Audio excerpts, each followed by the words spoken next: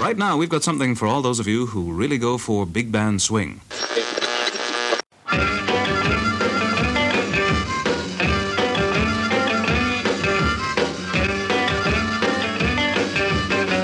Pop!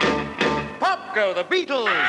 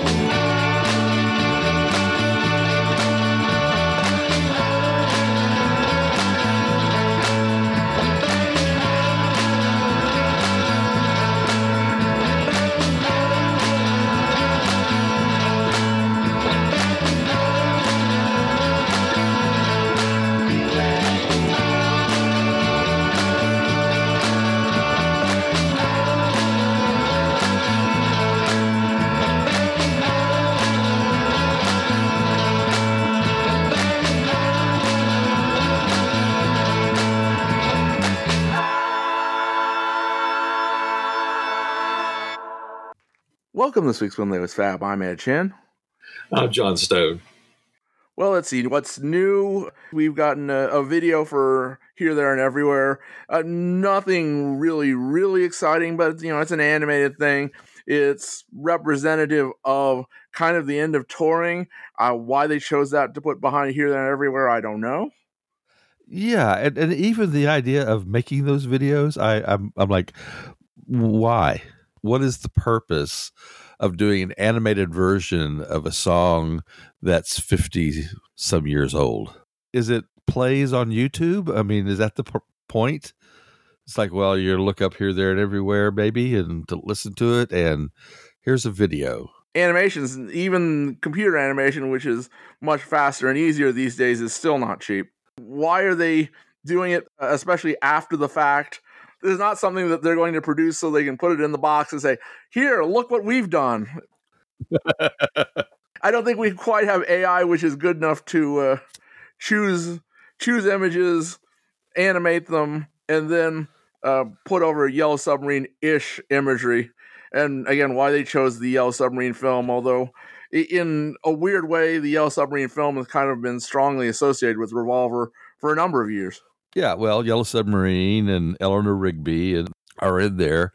The other sort of bit of momentum that they take from Yellow Submarine is while you have 66-looking Beatles going about the travels of the rough period of the 66 tour, in and out of hotel rooms, in and out of airplanes, flying through is the dancing girl from the Lucy in the Sky sequence from Yellow Submarine. It's like, oh, okay. I guess that means something. Right? A lack of inspiration? What? So, anyway, if you have the time, go out and look for it. It's not hard to find. It's probably not brilliant, but it's worth a couple minutes if you have. Right. On to the topic of the day, our ongoing series on Lord Rees' BBC box. We're up to disc 5 now. Pop, go the Beatles! The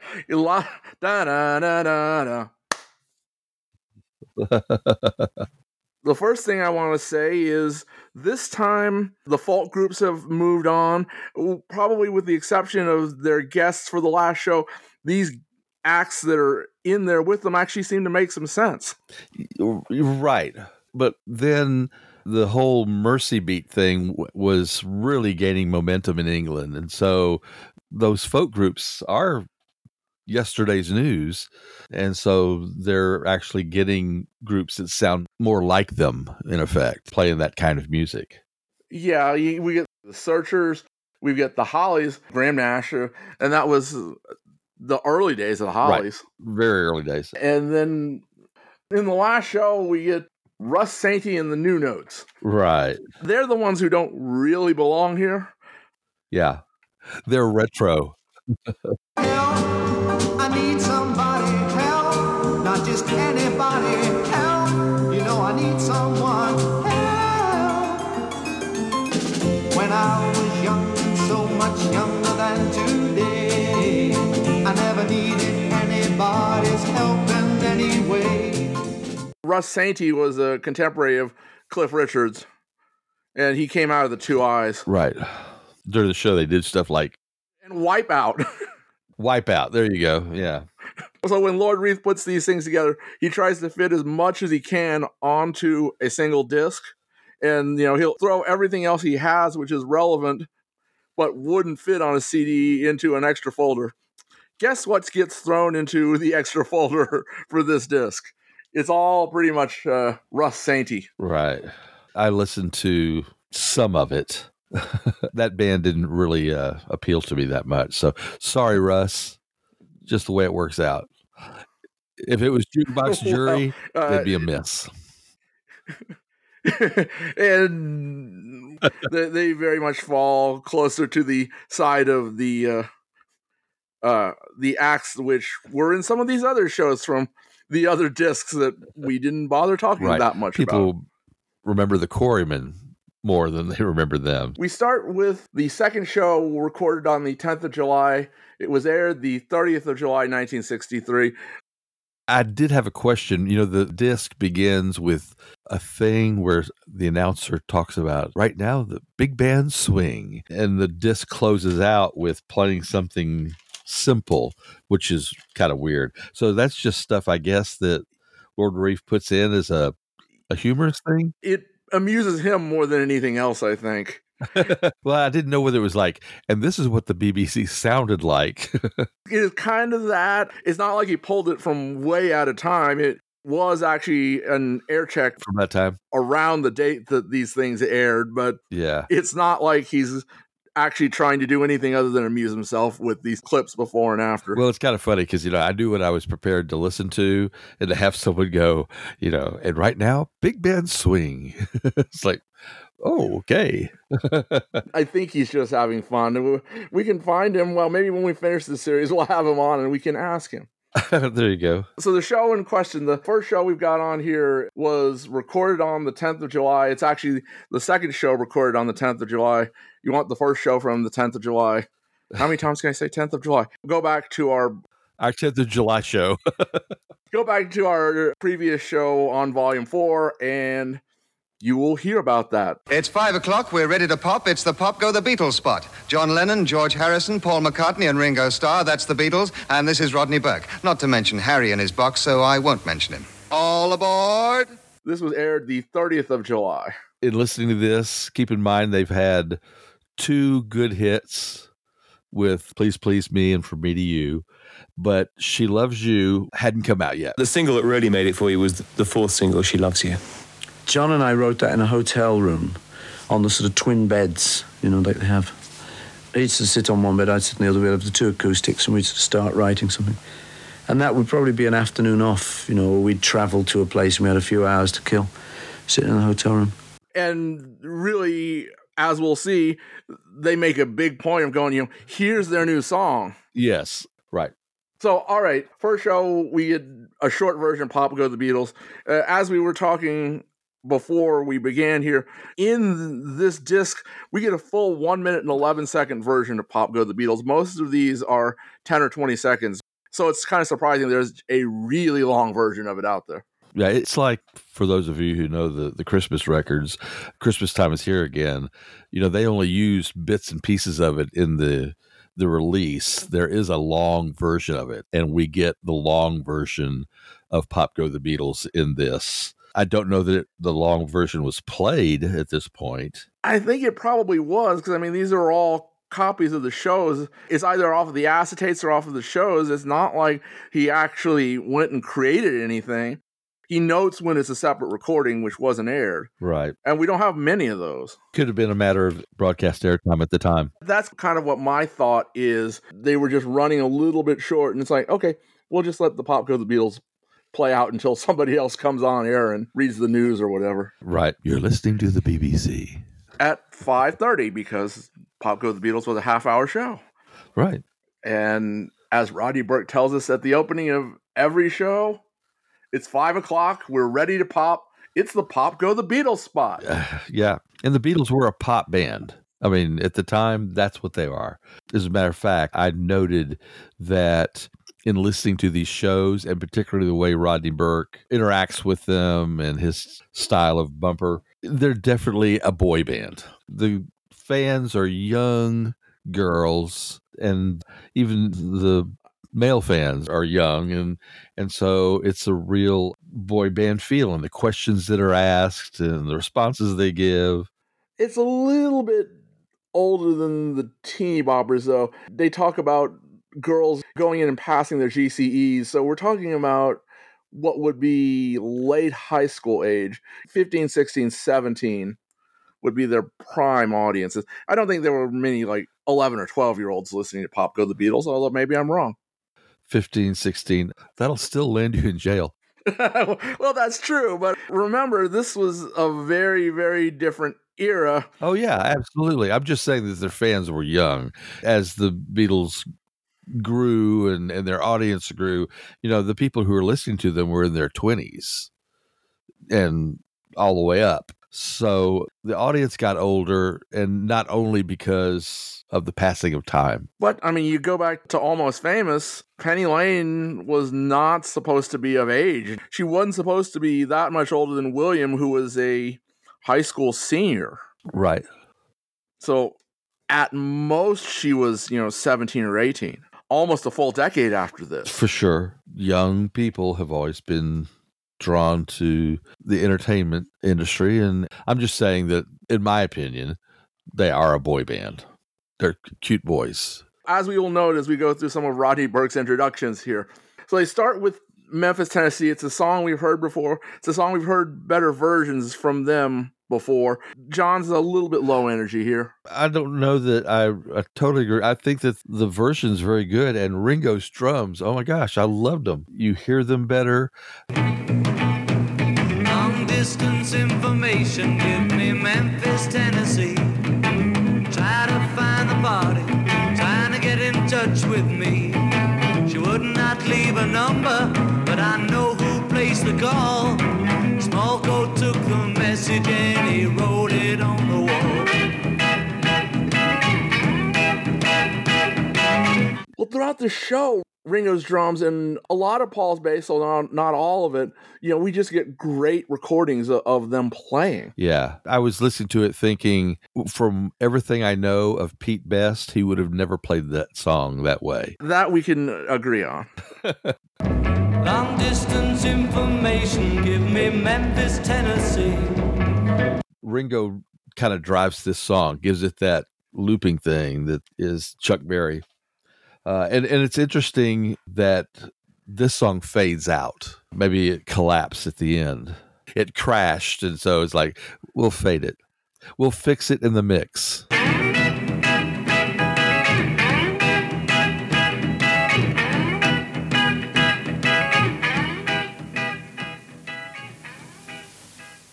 Memphis, Tennessee. This is followed by an introduction which actually kind of goes against what you were just saying. Some of these go just in weird directions, particularly when it's the Beatles actually reading some of these cards and letters. Here's George talking about, do you like the flower pot, man? Ooh. I think you are even nicer than Ben, but I hate Bill because he squeaks. I bet if you sang, do you want to know a secret, his flower pot would pop and he would be killed. Oh. So, I mean, there's certainly a selection of them which are the screaming 15-year-olds, but there's also a hint of what's to come. Yeah, I suppose. More goon showish than psychedelia, but it's still there. Right.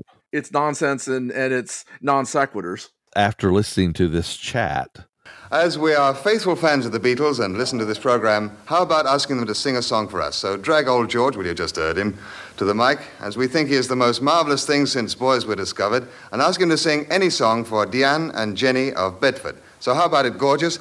My comment, boy band.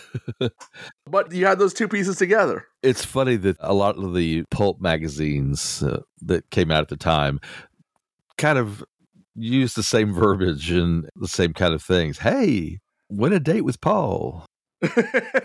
So that's followed by George actually playing Do You Want to Know a Secret? It's a nice version. It's a really good version, I think. It's a slightly faster clip that they play it at. And you can hear Ringo's drums. You know, it's the same thing we were saying before. George had recorded the song about 5 months earlier, so he's familiar with it now. He's very comfortable with it. His vocals are good and strong. On the Please Please Me album, the backing goes a little bit off the rails. It's much better here. Yeah. You know, do-da-do. Yeah. I think John just lost it a little bit somewhere between his cold on the day and the day going on. Right. And the nerves. I mean, you know, we got to remember, they were nervous. They were recording their first album, so. I've heard the idea put forward that... Do you want to hold a penis? Here it comes. It was inspired by John's marriage, which had occurred in August. So when you talk about when a song got written, it was a new thing. And so George is comfortable with it by now. I don't know how much of it had to be arranged in the studio at the time, but when you have a chance to sing the song a bunch, then it's a better vocal, I think. Okay, next up is the guest spot, or one of the guest spots. The Searchers singing Sweets for My Sweet. Not a great song. It's a cover of a Drifters song. Yeah. As opposed to the Beatles, who clearly have confidence over the medium of radio, the Searchers sound like a new band. They sound like the Beatles did a year and a half ago. Yeah. Particularly on this one. They had a hit in 1964 with Love Potion No. 9. It has a whole different feel. It's almost like you're listening to two different bands. So this one is not a good sound for them, I don't think. And Love Potion No. 9, which we do actually get here. We'll get to that in a minute. But this one, the arrangement slightly reminds me of Billy J's Bad to Me. I could hear that for sure. More Rodney Burke. And now back to reality. He reads a letter which he claims to have been clipped from newspapers and, you know, printed out ransom note style. That's a little bit weird. Yeah. Nor is that the only time this happens. There's another intro later on we'll talk about. It comes from some fans, and it comes from Jill and Julie, who think you're horrible. Right. Till There Was You is what they want to hear. That's what they get. We've heard that. Doe-Eyed Paul. I don't think we really need to say anything. There's nothing particularly special. It's a good enough version. I think George's guitar work is actually kind of sloppy. You know, I don't know how much they played it live, but it's not well put together. Then more chat. Rodney Burke. We still haven't heard a word from Ringo yet. And how about him singing? Well, what will you sing for us, Ringo? Will you say a few words? Hello there, kiddies. I'd like to sing a song for you today called Matchbox. All there right, you go. Set fire to that lot. Okay, Ringo, thanks very much. Don't get smart with me, you know. Arf, arf, arf. I don't know what to say. That's how they decided to introduce Matchbox. Right. Matchbox I liked a lot. It had a looser swing to it. I'm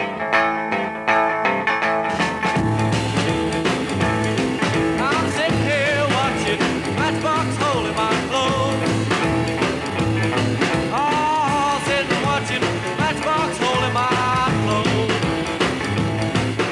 Ain't got no matches, sure got a long way to go.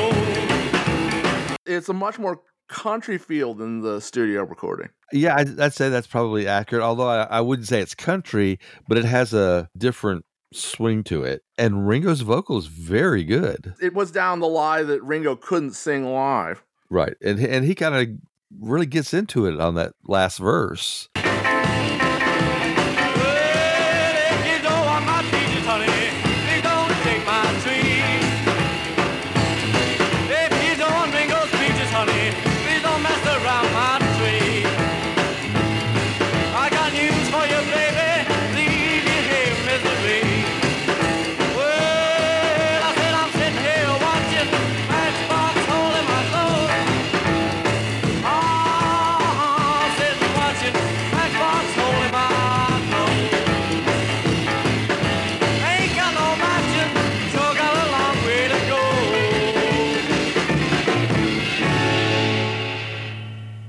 He sings it in a way that's not on the record. Really cool. He sang higher than I thought he could. Yeah, he goes up. This is Ringo Starr time. This is what came out of his time with Roy Storm. That's where he probably got the confidence to be able to do this, and here he is. Then that is followed by, as we spoke of earlier, the Searchers version of Love Potion No. 9. Which is a song I always liked, but this is about a year before they put it out. So, well, I mean, it was a 59 single. The original one was. Right. I think you and I were talking last night about the fact that the song had been around, and so they could have been playing it for a while. To me, it's very close to their recorded arrangement, which is certainly possible if they did it well like that. I just thought, well, usually you get in the studio and the producer really messes with it, and it's really close to their record. So I thought, but it's good. It's like the record. Then more Rodney Burke. Corny intro. Yeah, corny intro. He asked the fans to only send in postcards because, well, the postal fellow is not very strong. Yeah, he just can't carry all those letters, so send cards. Which then goes into Please, Mr. Postman. Yeah, you think that Brian got to him and said, look, tell him to send cards. Letters are too much. I'm sure that was either a BBC request or, it may have been from Frida. We know what was going on with Frida at that time. Make it easier for her poor dad to separate out the bills. There you go. So Please, Mr. Postman has a different intro. Wait, oh yes, wait a minute, Mr. Postman. Wait, hey, Mr. Postman. Mr. Postman, look and see. Oh, yeah. Is there a letter in your bag for me? Please, been away a long time. Oh, yeah. Since I heard from that girl of mine. And has a very weak ending. Deliver the letter, the sooner the better. Oh, yeah.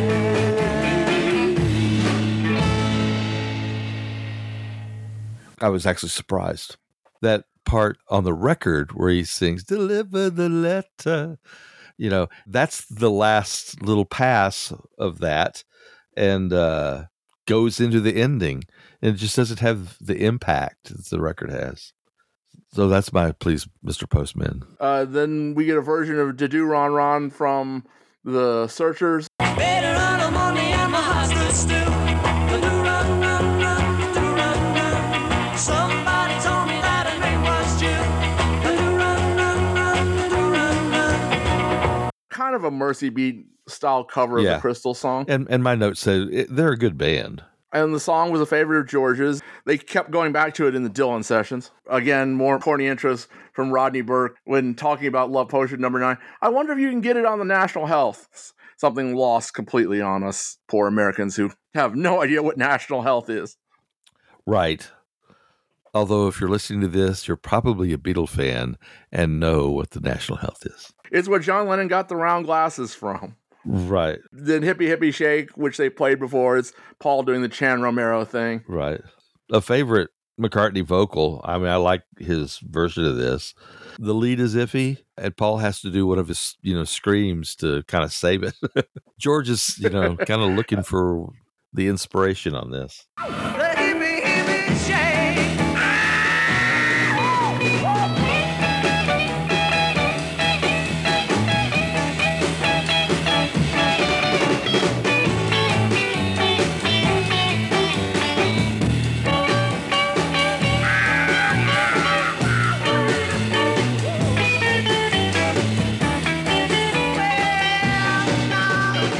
That day had been a long day for George. Yeah. Rodney Burke comes back. And on behalf of Paul, John, George, and Ringo, who are the Beatles, they do that who are thing a lot. Is that a British thing? Or is it a 1963 thing? I don't know. We move on to the next three Pop Go the Beatles shows. They were all recorded in a single day. This was a more difficult day than recording Please Please Me. Yeah. It will take its toll. So this is on the 16th of July. They were in the studio recording with the Beatles just a couple days later. Yeah. And they used these sessions to go over a couple of songs, I think. It doesn't need to be said, but that's really one of the amazing things about this band is the quality and quantity of work that they did. Those boys worked hard. It's just amazing that they recorded all three of these shows, 18 songs, in just 3 3-hour sessions. Right. Yeah. Not even 3-hour sessions. The first was recorded between 3 and 5:30. The second was recorded from 6 to 8:30, and the last was recorded between 8:45 and 10:30. So the last one is the shortest? The last one might be the shortest because they reused a recording of She Loves You. I see. It is written that they actually recorded a separate version of She Loves You for the other Pop Go the Beatles show, but it's never shown up. And the one that they aired was a tape copy. So the two She Loves Yous are the same. Well, I hope I don't have different notes. The first one, Ringo doesn't sound very good. The second one, wow, Ringo really cooks. So, Pop Go the Beatles from the 6th of August, 1963. Again, we get the theme, we get Rodney Burke. Let's pop in as John and Paul with I'm Going to Sit Right Down and Cry Over You. Wow, Ringo's drums here. Okay, what about Ringo's drums? Tell me, because I have some notes on that too.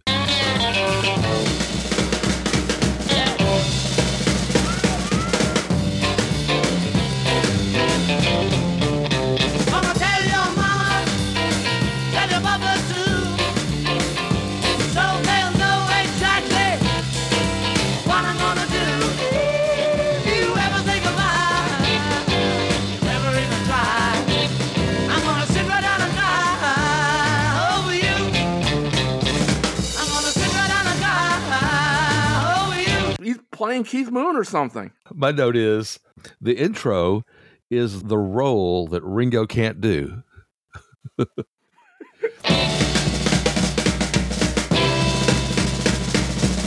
You know how George Martin's like, Ringo couldn't do a role. Well, the intro to this song is it's like he can't really do a role.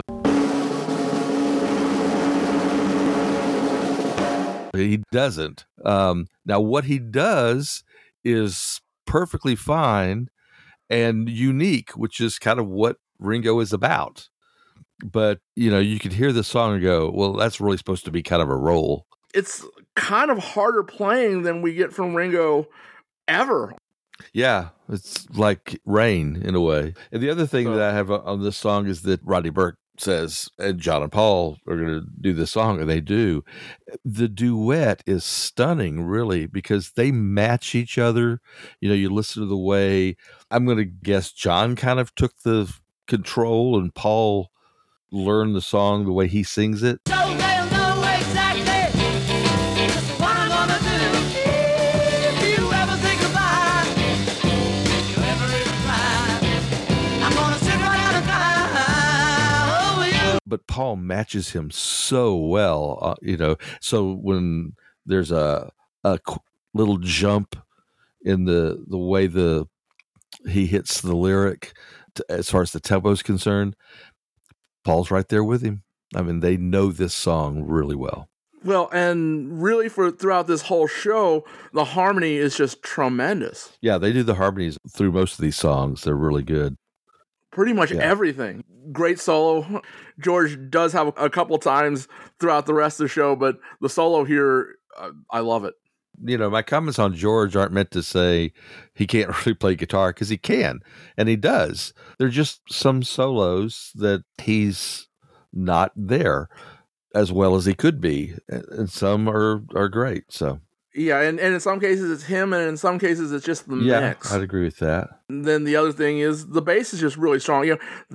It's a great performance and it's a great recording. Yeah, I guess they were basing this off of Elvis's, which is more of a rockabilly thing. This is straight rock and roll. Put it out as a single. So, all right. More Rodney Burke, more reading of cards. Please make George sing anything. We've got a friend who's in the hospital. It'll make her feel much better. This is where Paul was commenting on the card from the girls who had just finished their GCEs and needed to be cheered up. Right. This George song that they picked was Crying, Waiting, Hoping. Now, why does George sing some of the Buddy Holly songs and John sing some of the other ones? That's kind of weird. They usually kept their covers so one person would sing all of the covers of a certain artist. Don't know. But he does a good version of it. Yeah. Although, here again, in his lead, he's not solid. And in fact, the end of the lead has a quick little run, which he doesn't quite do smoothly. And before he comes back in on the vocal, you can hear him giggle just a little. He knew that he hadn't got it.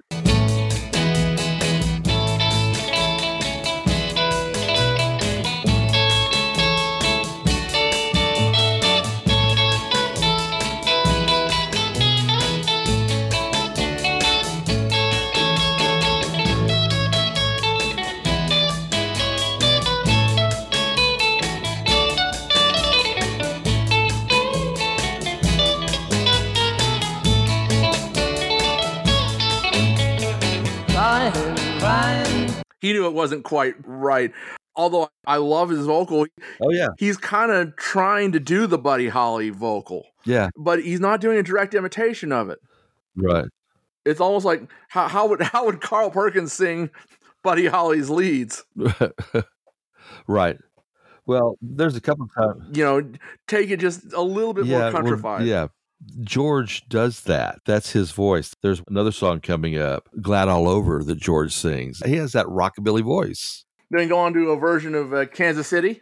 Right. Hey, which is more raucous than the record. Paul really pushes it. And John and George doing the backing. They're just really shouting out the backing. Yeah. They're having fun. So I don't know if I'd say it's better than the version on the album, but it's good. It's a lot of fun. It's rawer. So, it would have been one of those things, well, it's a matter of your choice.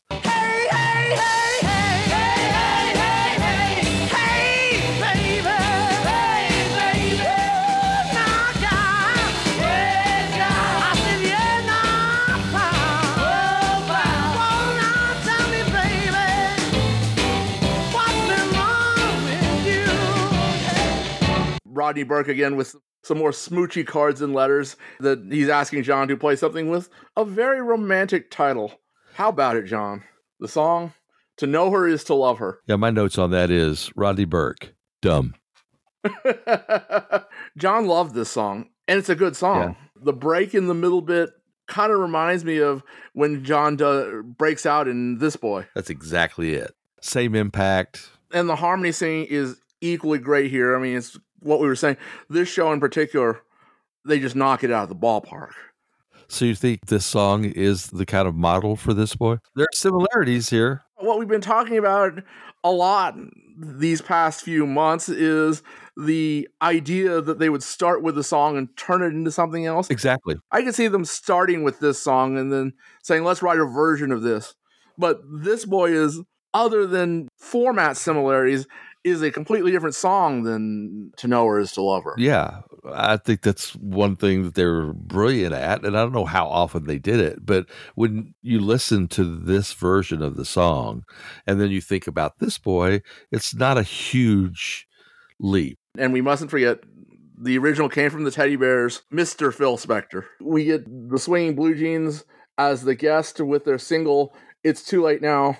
The song, well, okay. It's pretty run-of-the-mill. But the introduction is great. Right. So, Ray, what's that you got? Well, it's a chip butty. I just got it off George. What's a chip butty? Well, a chip butty is 2 pieces of bread, you see, and with chips in the middle. You probably call it a sandwich down here. A sandwich? But over there we call it a butty, you see, chip butty. That sounds delicious. You got one to spare? I'm sorry. I've had it. Too late now. It's too late now. That's the title of your latest record, isn't it? It is, Jim. All right. How's it doing? Oh, it's great. All right. Favourite. It's too late now. What a contrived cue for a song. He's basically doing the scene from A Hard Day's Night from a year later. The Swinging Blue Jeans, another Liverpool band, they actually had the hit with the Hippie Hippie Shake. Couldn't tell it by this song. It's kind of It sounds more like something from the early 60s that they'd kind of updated. Right. It's probably their version of I Lost My Little Girl or something. Right. As we get toward the end of the show, a letter from Liverpool. We've been thrown out of our anti-bug club. Rodney Burke does this real stupid little thing, and George dismisses it totally. We have been thrown out of our anti-bug club because we love Beatles. Do you think this is fair? From 4 buglers, J, H, G, and M. Now, this is from Liverpool, and it is very sad indeed. Why don't you start your own club? George, what do you think? Yeah. And it's clear he's trying to give it the least attention as he possibly could. Perfect George, kind of like, right. And then he goes into his own thing to introduce the song, which is the honeymoon song that Paul sings. And he introduces it as the honey boot song. The honey boot song? You are? Well, you see, I've got a terrible nose. All right, Paul, the honeymoon song. You can hear the others laughing in the background. And then there was also a comment, again, boy band, McCartney-itis. Right. Good for George. So, the honeymoon song, this is from Zorba the Greek. Well, that makes sense. It's that same Latin style kind of Ask Me Why or P.S. I Love You, that dun, dun, dun, dun, you know. It sounds kind of weird to modern ears. It's not a style that held on. Although Paul's vocal, he sounds really into it. Yes, he does. And he's not quite doing the doe eyes, or at least virtually doing the doe eyes. He's not overdoing it. Perhaps not, although I certainly can see him singing it with the doe eyes, for sure. Love is the ceiling, feelings are reeling, free as the air. To the empty BBC studio. Well, you know, he emotes the Huggy Boots song. Then they close it out with Twist and Shout. Good version. A little bit less raucous than the studio version. Yeah. John couldn't have done the studio version more than once. Right. You know, but it's good. But I agree, the record's pretty non-reproducible. And it is the full version. It's not the cut down version that they would do on the road. So it's not only slightly less raucous, it's slightly less rock. It's a bit more soul, almost. Okay, I go with that. So Rodney Burke, once again, reading us out. Once again, Pop will go the Beatles next week, and we get the full 1 minute and 11 second version of Pop Go the Beatles. It's like, okay, go the Beatles. Well, great. Yeah. I'm glad they gave it to us.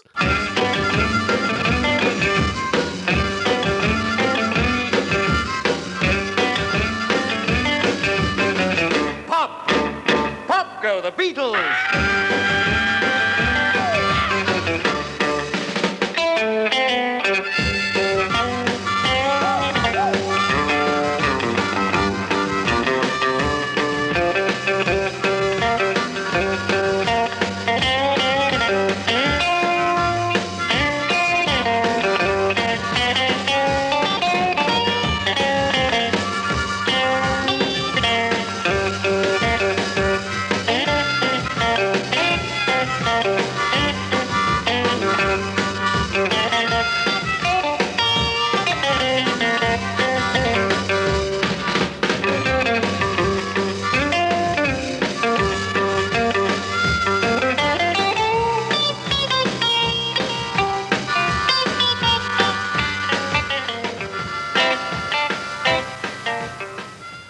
If you really need to hear it, there it is. So we go into the August the 13th show. Which begins with Pop Go the Beatles.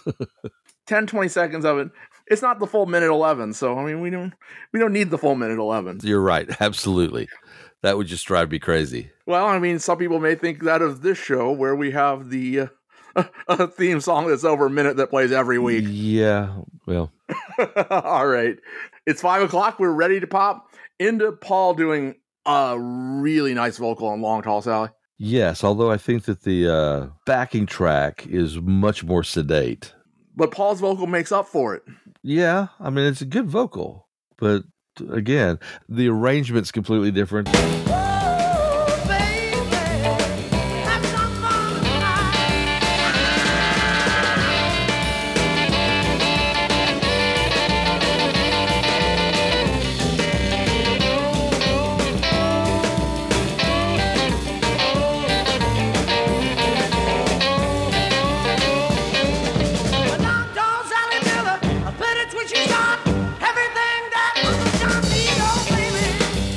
They hadn't worked out all that great guitar work that's in Long Tall Sally on the record. It just doesn't exist here.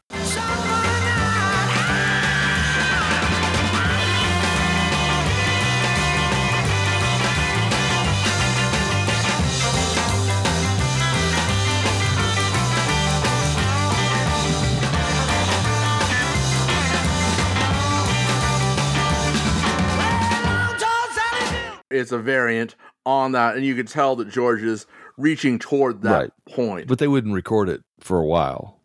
Yeah, and once again, Ringo's drums sound really good here. The BBC really did know how to mic Ringo's drums. I think we're getting close to a point where I felt like the song backings become badly mic'd. Most of the songs sound like the instruments are in another room to me. I mean, they're distance. So you think between the first session and the second session, something happened with the placement of the mics, huh? Something happened when you listen to the first shows on this group of shows. They're great. You even mentioned the fact that Ringo's drums are great, and oh my gosh, there's this, and then it all kind of goes away. I understand, and I don't disagree with you.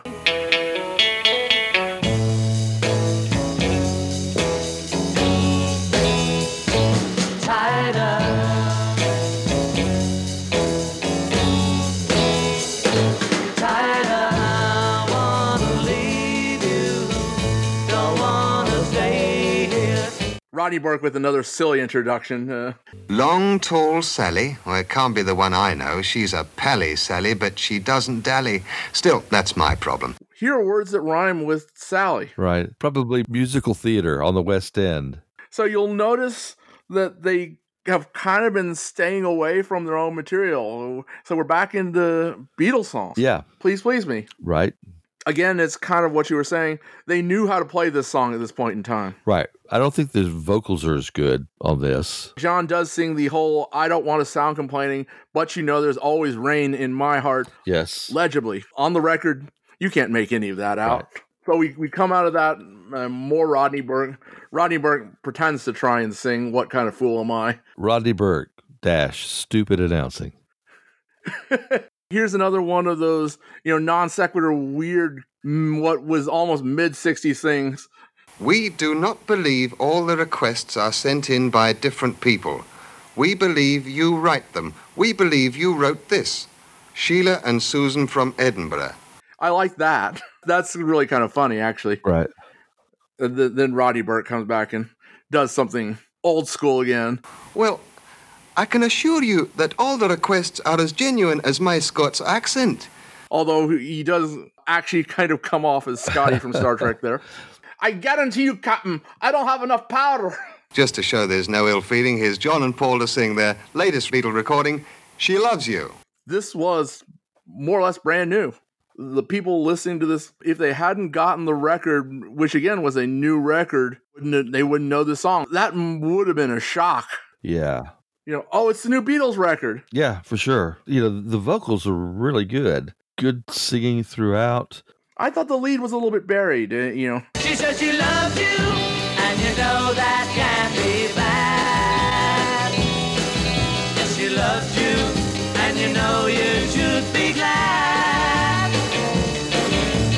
In kind of the same way that we've been talking about, some of the things are buried in this show. But the performance of the singing is really good. I don't know. Would you say buried? Slightly difficult to hear properly. It sounds more or less like the studio version. It's fresh. They had just finished it, basically. It's really telling when they do the final chord. They hit it. It's perfect. You know you should be glad. With a love like that, you know you should be glad.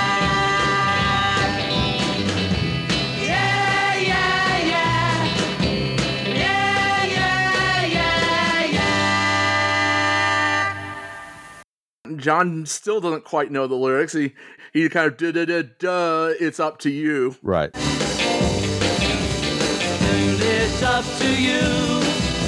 I think it's only fair. And there's an interesting thing which isn't on the record. It's go apologize to her.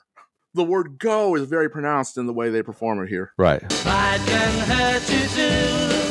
So apologize to her because she loves you. I haven't checked, but I'm sure it's actually on the record. It's probably just not right there. Right. I'll go listen to that tonight. Pride can hurt you too. Apologize to her. more Rodney Burke. This is the card which I'm thinking times have changed because basically John gets a bomb threat. more or less. Dear Leather Lungs Lennon, please would you sing Really Got a Hold on Me? If you do not, you are in danger of receiving a little parcel that ticks. P.S. And it won't be a clock.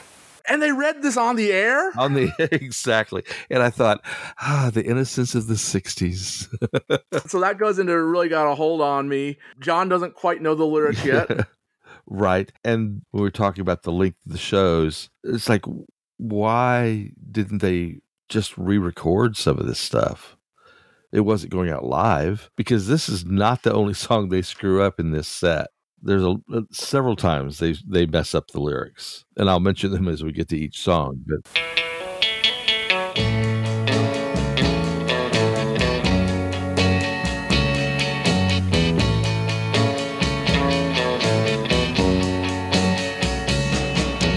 I don't want you, but I need you. Seems that I'm always thinking of you, though you treat me badly.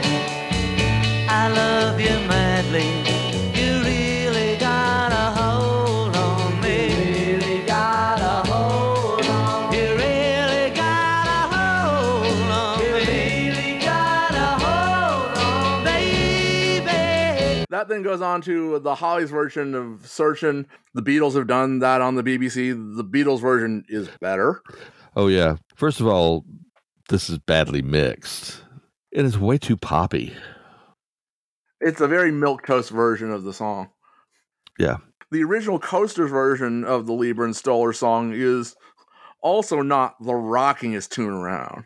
Right. If you want to argue that the Beatles version is better, I'm right there because it is. What the Beatles picked up from the Coasters, other than the tune itself, is the emphasis, which the Hollies aren't really doing here. So John got the vocal, John understood the vocal, and then he just kind of rocked it up a little bit. So then more Rodney Burke talking about the Beatle collectors of East Barnet Grammar School. Here's something for your Beatles collection, Beatles collectors.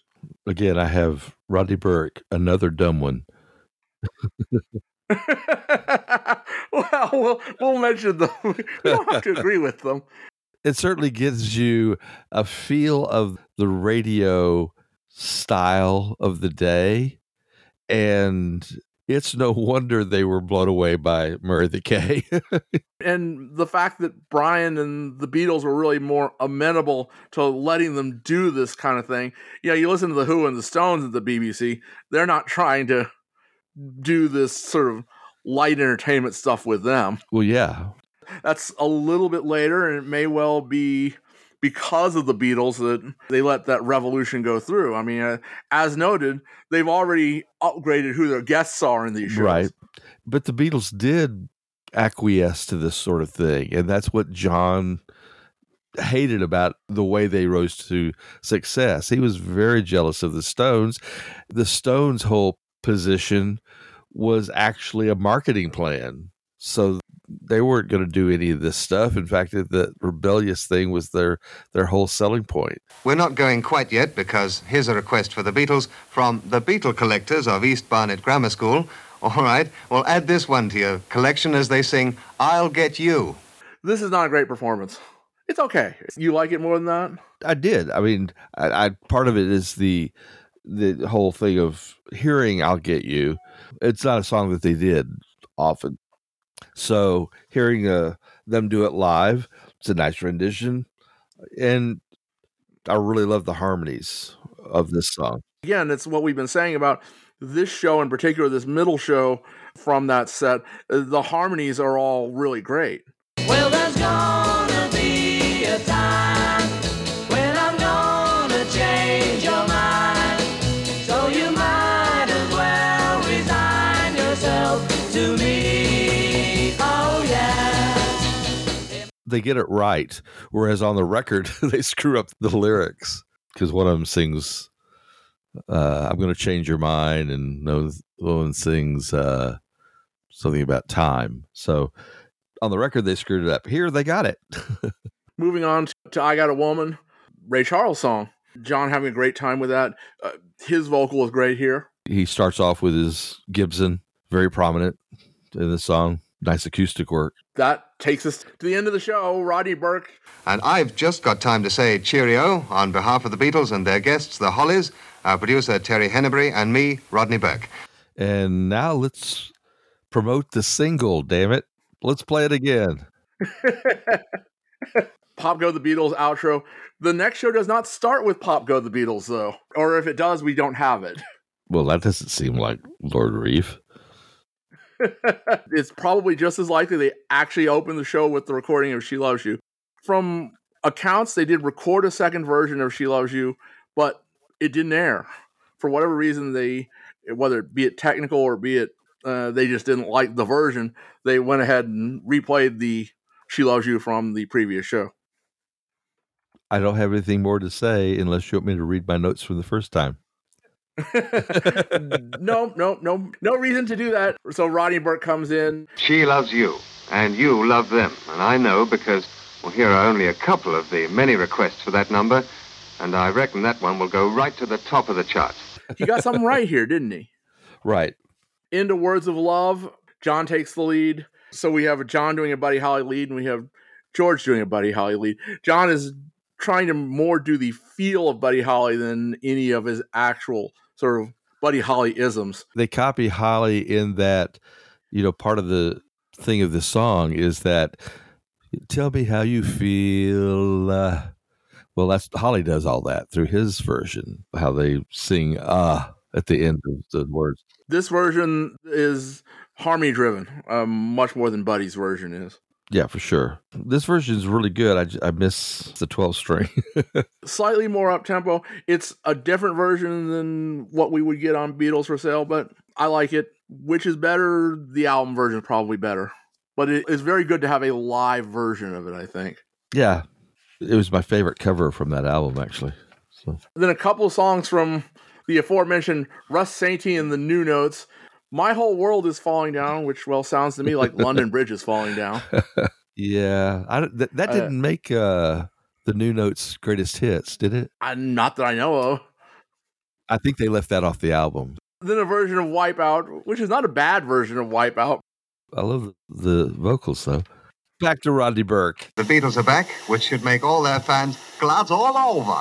And as far as this version is concerned, I really like it. It's George with his great rockabilly voice. I especially like his Come On Honey Bunny. Come on, honey bunny, hit me one more time. Every time you do, well, I feel glad all over. Ooh, baby, hot dog, it's silly, but I'm glad all over. Years later, he recorded one of his songs that never made it out called Going Down to Golders Green. And this reminds me of that. That's the George at his rockabilly best. Although that one was almost more a parody Elvis voice, I think. Going down to Golders Green in my limousine. Well, I don't think it was that Elvis. Going down to Golders Green. Going down to Golders Green. Going down to Golders Green in my limousine. More than a Carl Perkins kind of thing. Yeah, but Elvis, he did rockabilly. They all came together, yes. The $1 Million Quartet, as they were known. Well, some of them were known.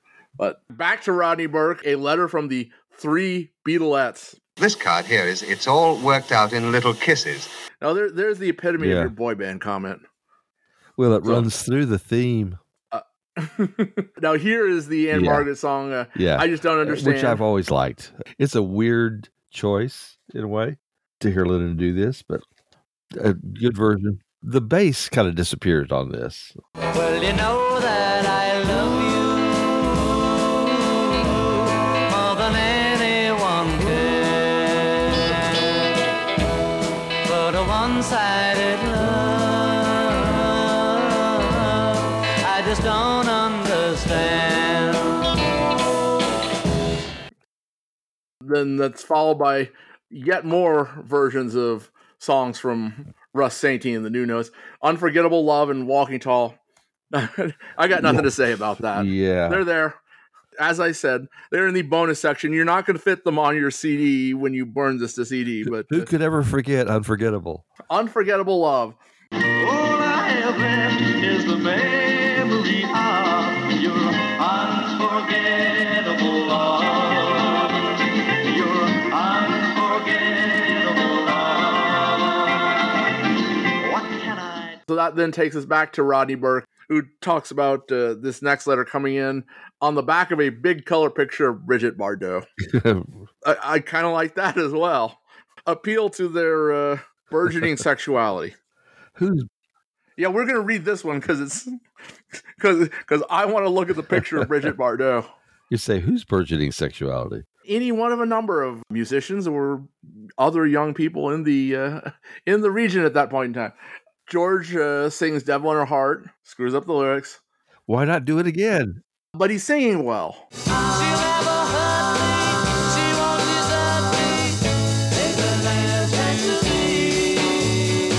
Yeah, maybe that's why they didn't do it again. Maybe that's it. But he screws up the lyrics. I believe we've established that "Devil in Her Heart" is not one of your favorites. We have established that, yes. It's not that it's terrible or awful. It's just when I would be making my list, ranking Beatles songs, it's not going to get out of the bottom. Certainly in the bottom quarter. Oh, yes. Okay, the show ends with, after a bit more Rodney Burke, with John doing "Slow Down." A favorite cover of mine. And he completely screws up the last verse.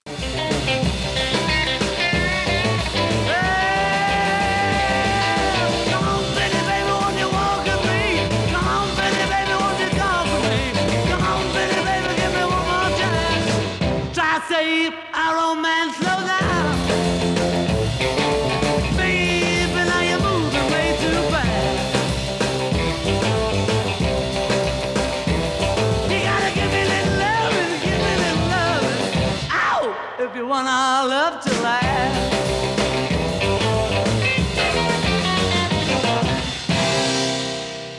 Slow down and dead stop, I'm afraid. But again, as we were talking about with "Please Please Me," he clearly sings "And Now You Don't Care a Dime for Me," which is something else that's not really audible in the studio recording. So that's why they didn't record it again. Yeah, and then it ends... And then it ends with Lord Reith having fun, as we say, just sort of ending the day. Yeah, and no Pop Go the Beatles at the end. Interesting. Again, it may have just sort of been... We've recorded 3 shows this day. We don't really want to try and go too fancy with it. I think you can hear that they were probably getting a little bit tired by the end of the 3rd show. And that also may be why we get so many songs from the new notes there. Well, you got to figure, at the end when John screws up last verse, there's a quick confab, and it's like, no, let's keep it. We're talking about 11 o'clock at night. Right. And, they'd been there since 3 in the afternoon. And what was scheduled for tomorrow? And, 2 days later, we're going to be in the studio recording our next album. No, we'll just let this go. After all, no one's going to be listening to this in 50 years.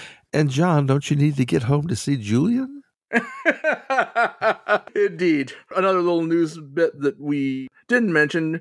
Julian did one of his promo things for Jude, walking around with Kevin Nealon. So he finally got out of his little box in his house. It's about 15 minutes. It's kind of fun. Boy, that was a good segue. This show, I mean, there are some problems, but most of the problems, other than the flubbed lyrics, are not really in the performances. George has some issues in a couple of points. If you haven't heard it and you're going, should I hear this? There's nothing that George or any of them do to take away from, this is very enjoyable, fun to hear, and nothing is going to be perfect. I mean, it keeps on with what we've been saying about the previous 4 versions. They are still very much climbing up this hill, and this show, there's this set of shows, is better than anything they've done before on the BBC. Right. They've gotten past the issues with Paul's birthday and John and Bob Wooler and some of the random stuff that was going on there. They very much see where things are headed. Right. So, I mean, they're going to work as hard as they possibly can. Another thing that's going on is that they're introducing, I don't think they've thought about it this way, but they're introducing the British audience to a lot of music that they hadn't heard before. It wasn't like they were playing stuff that all the kids knew. They were playing American music that wasn't being played on the BBC. This is kind of an important part of their influence on Britain. Well, and we have to go back to Mark Lewison, who reminded us that when they played Please Mr. Postman way back when on their very first show, that was the first time a song that was released on Motown had been played on the BBC. Right. Which still just kind of stuns me. Yeah. By the beginning of 63, there was a bit of a crack in the wall in that some of the Motown and some of the what would have at that point been referred to as black artists were making their way over to Britain. Right. So all in all, it's a great listen. It's a lot of fun. And, well, these days it's not going to cost you a couple $100. Right. As in the first time we got these. And I'm still learning a lot just listening to these shows chronologically. I'd listen to all of them in their entirety, but I don't know that I've ever actually sat down and listened to the whole run through like this. Right. From beginning to end. So, all right. Very good. We've got a couple things planned. Hopefully one of them will come through, but we'll certainly be back with a new show next week. And then we also want to do a year-end wrap-up somewhere in here. Did you say we're going to come back with something new? Well, we could do something new if you want to talk about the Something New album. We'll talk. Maybe. All right. And remember, Toppermost of the Poppermost is out there. Please subscribe to both our shows and give us a rating and let us know how you think we're doing. We'll see you next week. Bye.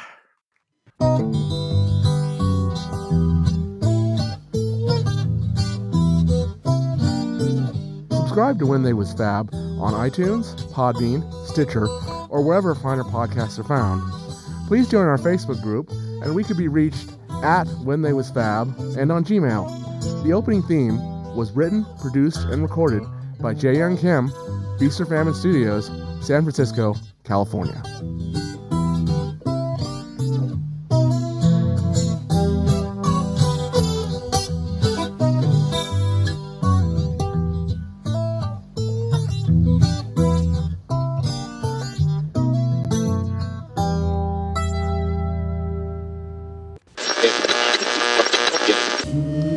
This has been Sing Something Simple, a collection of favourite songs sung by the Adams Singers, directed by Cliff Adams and accompanied by Jack Embler. This recorded program was produced by John Brow. We'll sing something simple for you, something for you.